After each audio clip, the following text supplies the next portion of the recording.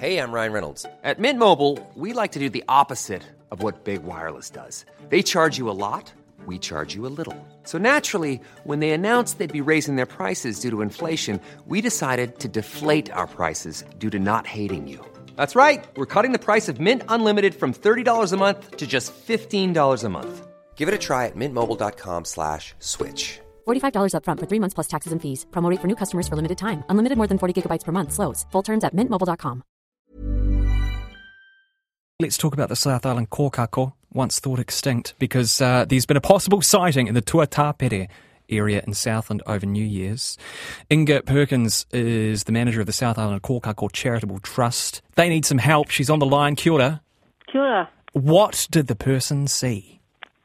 They saw a large grey bird. It flew overhead. It glided across a clearing, and they heard a distinct sound as well, a high-pitched chime.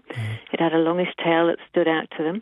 And they're a hunter. They've been there for many years hunting in this particular area and never seen or heard anything like it. So you want people in that part of the country to do what? We'd love them to go and follow it up. And in fact, we've had a chap from the Tuatapere Predator Control Group wanting to go and follow it up. But we had to ask the land managers, Lindsay and Dixon, a sustainable forestry company down there, for permission, and they will give permits for access there. It's in between a couple of public conservation areas.